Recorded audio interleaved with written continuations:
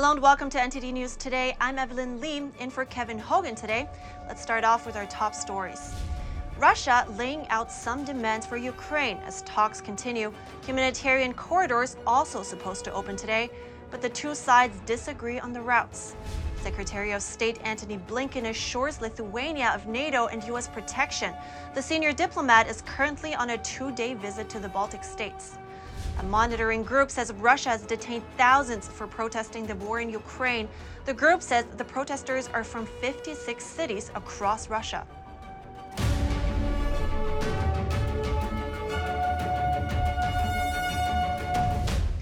Russia says it'll stop military action if Ukraine meets its conditions. Some of those include Ukraine changing its constitution to become neutral, recognizing Crimea as Russian territory, and it also includes Ukraine stopping fighting. Meanwhile, the two countries plan to restart talks and open up humanitarian corridors after failed attempts over the weekend. NTD's Jessica Beatty reports.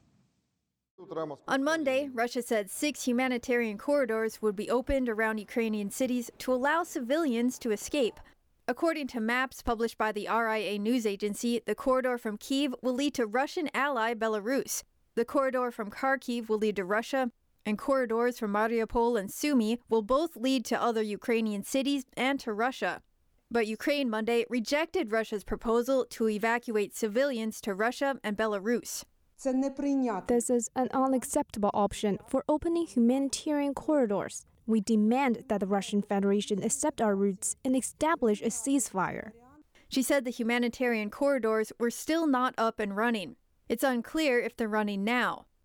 Ukrainian President Volodymyr Zelensky asked the international community Monday to boycott Russian oil and other exports.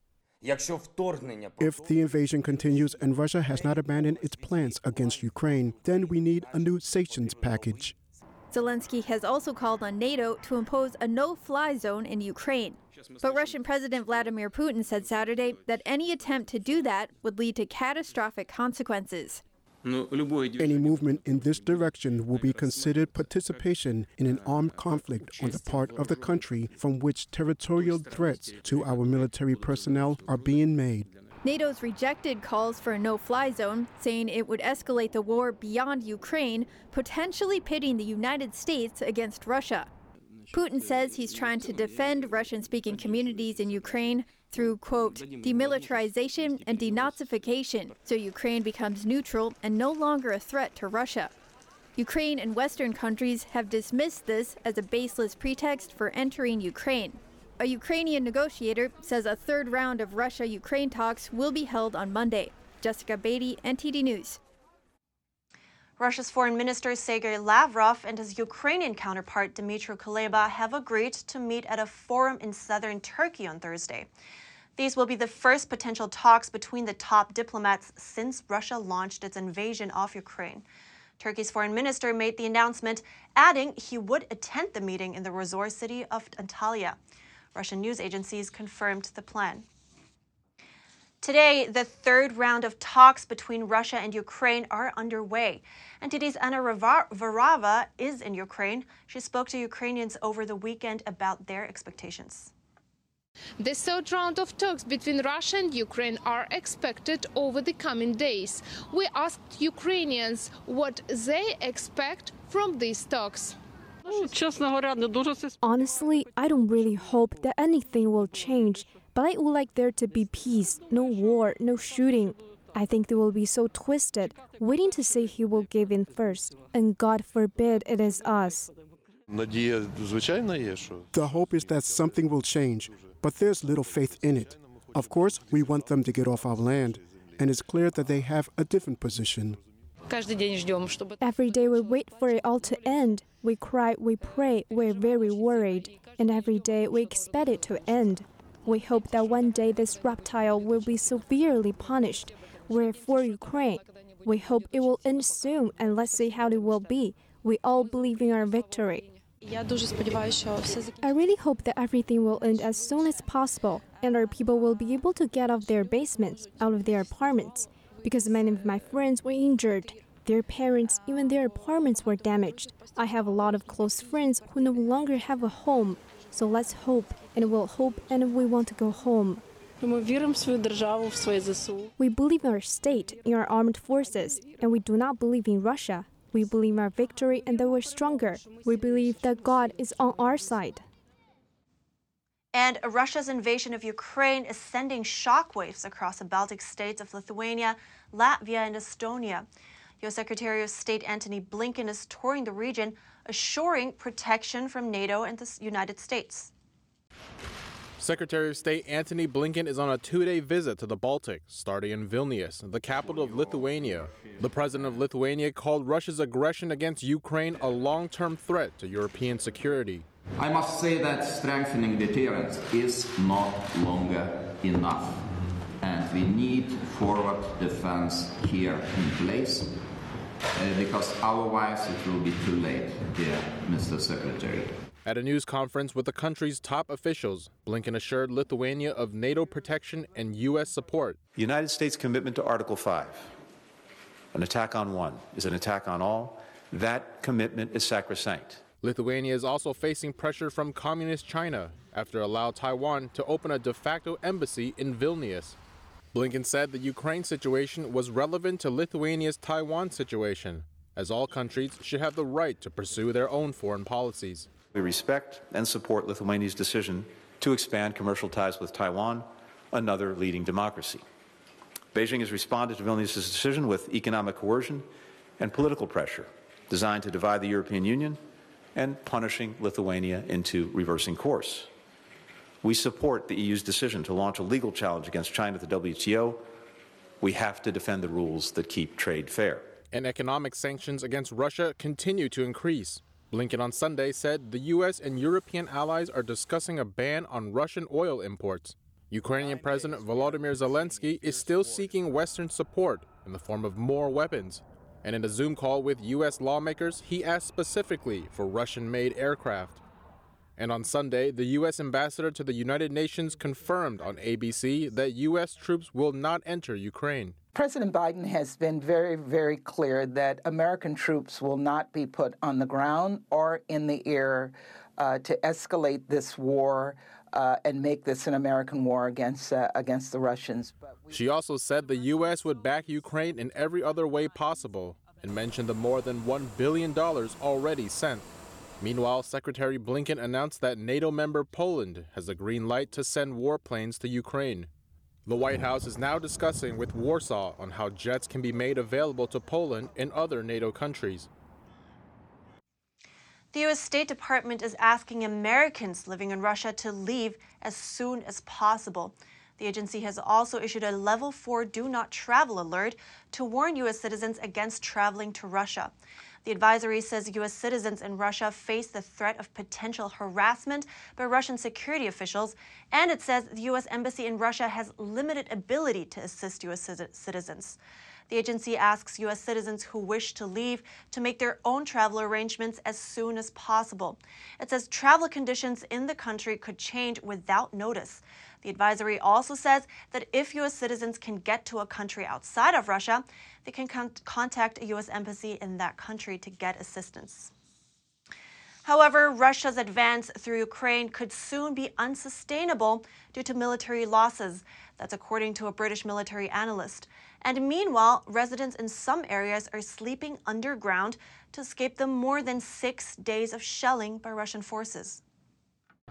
British military analyst Ed Arnold says Russia's advance in Ukraine won't be sustainable within 3 weeks, citing its current rate of military losses.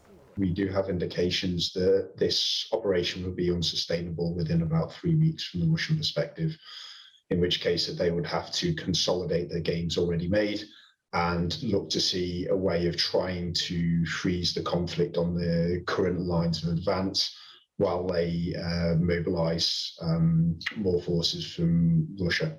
In the Ukrainian city of Mariupol, trapped residents are sleeping underground to escape more than 6 days of shelling by Russian forces. A few days ago, ceasefire talks between Moscow and Kyiv ended with no results. About half of the city's population has yet to be evacuated. Arnold says the level of refugee activity in Europe has not been seen since World War II. Ultimately, there's a trust deficit between both sides, and while the ceasefire is in play, the military on both sides are able to make gains. So it's very difficult to actually enforce. We'll probably see very similar in the next couple of days, with some civilians getting out, but some remaining trapped in Mariupol. According to EU's foreign policy chief Josep Borrell, up to 5 million Ukrainians are expected to flee the country if the Russian shelling continues. He proposed mobilization all EU resources to help those countries that receive refugees. And the head of UK's armed forces is calling on Russia to stop this shocking war and bring its forces back to Russia. What we're seeing is a Russian armed forces that are struggling to take Ukraine. We're seeing a remarkable fight back from both Ukrainian armed forces and the civilian population. And we're seeing the world come together to apply pressure on Russia. And so this is going to be a tough fight. This is going to be a long fight. Russia has repeatedly denied targeting civilian areas. Police detained thousands of people across Russia on Sunday. They were protesting President Vladimir Putin's invasion of Ukraine. That's according to an independent protest monitoring group.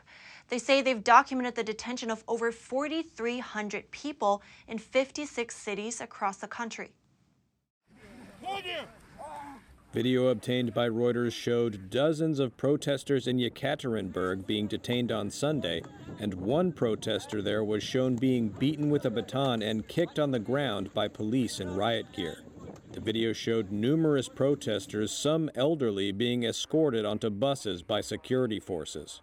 Russia's Interior Ministry said earlier that police had detained around 3,500 people, including 1,700 in Moscow, 750 in St. Petersburg, and 1,061 in other cities. The Interior Ministry also said 5,200 people had taken part in the protests. Some Russian state-controlled media carried short reports about Sunday's protests, but they did not feature high in news bulletins. The last Russian protests with a similar number of arrests were in January of last year, when thousands demanded the release of opposition leader Alexei Navalny after he was arrested upon returning from Germany, where he had been recovering from being poisoned with a nerve agent. Navalny had called for anti-war protests on Sunday across Russia and the rest of the world. Protesters gathered at Parliament Square in London on Sunday and outside the White House in Washington, D.C., as well as in Mexico City, New Delhi, Istanbul, Budapest, Belgrade, and Brussels. And residents of some Ukrainian towns and cities occupied by Russian forces also took to the streets in protest. The list of businesses suspending operations in Russia is growing. The U.S. payment firms Visa and MasterCard are also suspending operations in Russia over its invasion of Ukraine. Both companies say that soon all transactions with cards issued in Russia will no longer work outside the country, while cards issued outside of Russia will no longer work within it. President Biden welcomed the decisions by the companies in a call with Ukraine's President Volodymyr Zelensky.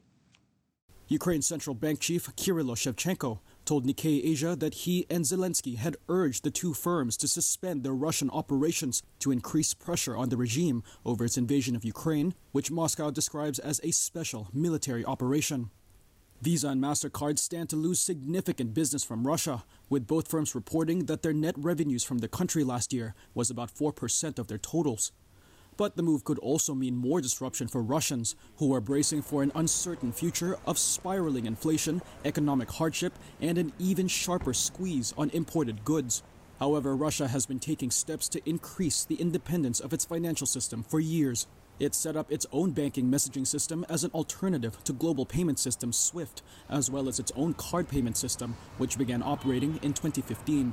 They were part of Moscow's efforts to develop homegrown financial tools to mirror Western ones to protect the country in case sanctions are broadened. There's also American Express that's also suspending its services in Russia.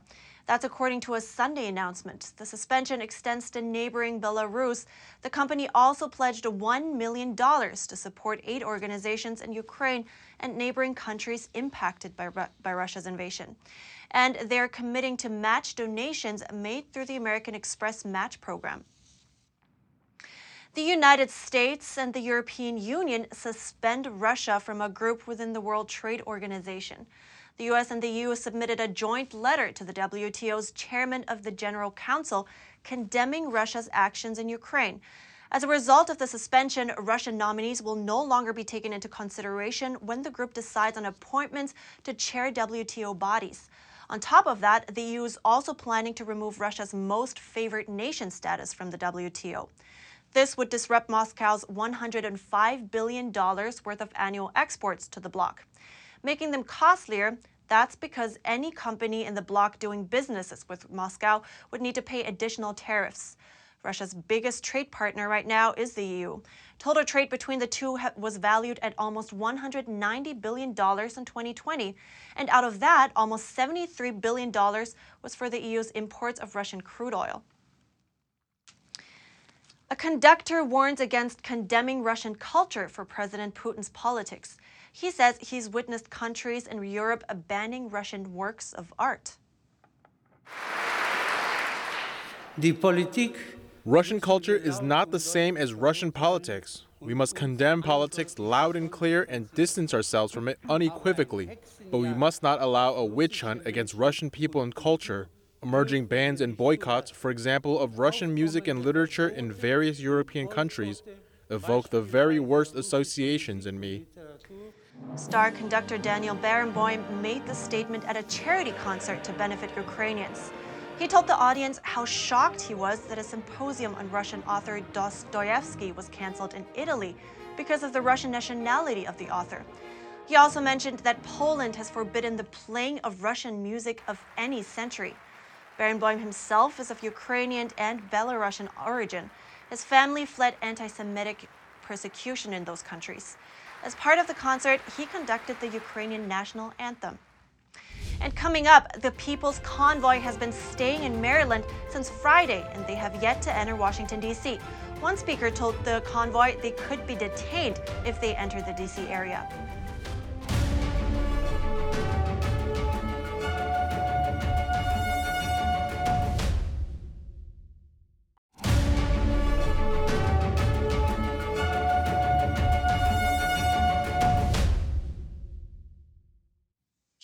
The People's Convoy is currently staying in Hagerstown, Maryland. The group is made up of people and their vehicles asking that pandemic-related restrictions be lifted. The crowd has yet to enter Washington, D.C., but one speaker said members of the convoy could be detained if they enter the Capitol. NTD's Jason Perry has a story. The People's Convoy was supposed to arrive at the Capitol Beltway, which surrounds Washington, D.C., on Saturday, March 5th. Joshua Yoder said he talked with federal agents. They said anyone who enters D.C. with the convoy will probably be detained. And you're not going to the District of Columbia. I'm begging you. Stand up peacefully, stand up lawfully, and make a difference. And we're going to do that. You're going to do that by voting. You're going to do that by standing up and making your voices heard. The next morning, the co-organizer of the People's Convoy, Brian Brazzi, told the crowd that people in D.C. were willing to meet with them. And he added that today we decided that we're going to go onto the Beltway. The instructions were to make 2 laps around the Capitol Beltway, but not to enter D.C. at the time. Then the convoy lined up and headed to I-495. I'm now here on the Capitol Beltway, right outside of Washington, D.C. The People's Convoy is making 2 laps around the Capitol. And after they finish that, they plan to return to Maryland and discuss their plan to try to end all COVID mandates as they rally for freedom. I think today was a very special day. I think today we have a win. Today was amazing. It looked good on all the live feeds that I was able to watch and all the news reports that I was getting. Everybody wanting statements and questions and then watching the fake news say fake crap as usual. We talked to some people to see how they felt about driving in the convoy around D.C. It was amazing. I've done a lot of things in my life, and I never felt part of such an amazing thing ever. It's amazing. It's an amazing feeling to see what the news media doesn't show, which is Americans coming together. Like I said, every man, woman, and child, they are standing up, but it's not being reported like it should be. It's just a beautiful thing. The organizer of the People's Convoy says today was a success when they drove around 2 laps around D.C. And he asked everyone just to hang out, and they'll be watching a movie tonight called Convoy. And they'll have their briefing tomorrow morning for their next convoy at 8 a.m. Jason Perry, NTD News, Maryland. Wildfires in the Florida Panhandle are growing and forcing evacuations. The Atkins Avenue fire in Bay County has reportedly burned 1,400 acres and is 35% contained as of Sunday. Strong winds are making it hard for crews to fully contain the fire. Evacuation orders are still in place for about 600 homes. There is no timeline as to when they might be able to go back. The Bertha Swamp Road fire in Gulf County is reportedly burning 8,000 acres and is 10% contained. The Florida Forest Service has reported nearly 150 fires across the state. Those fires are burning more than 12,000 acres, with nearly 10,000 of those acres burning in the Panhandle. A suspected migrant boat ran aground in Key Largo, Florida on Sunday. The U.S. Coast Guard and the Miami-Dade Fire Department were among those who responded to the scene. Officials say they performed onshore rescues. They say the people involved in the alleged smuggling venture are Haitian. The U.S. Border Patrol says it appears about 300 migrants were on board. They say that many of those need some sort of medical attention. The USCG tweeted that it is doing whatever possible to keep everyone safe. The 50th running of the Iditarod Trail Sled Dog Race got underway Sunday. 49 teams of eager dogs and sled drivers took the official start under sunny skies in Alaska. The competition first held a ceremonial start in downtown Anchorage on Saturday. Then, teams packed up and drove 75 miles north. There, they stopped in a small town and took their official time starts. The event takes about 9 days for the winning team to complete. This year's overall trail has been restored to its traditional 1,000-mile distance. That's after it was shortened last year because of the CCP virus. Sled drivers are known as mushers, and a top musher pulled out of the race after testing positive for COVID-19. Four-time champion Jeff King planned to sit out this year's contest, but he stepped in to drive the absent musher's sled. And that's it for NTD News today. Catch us again tonight at 6:30 Eastern with Stephanie Cox. This is Evelyn Lee live from New York City today, in for Kevin Hogan. Thanks for watching.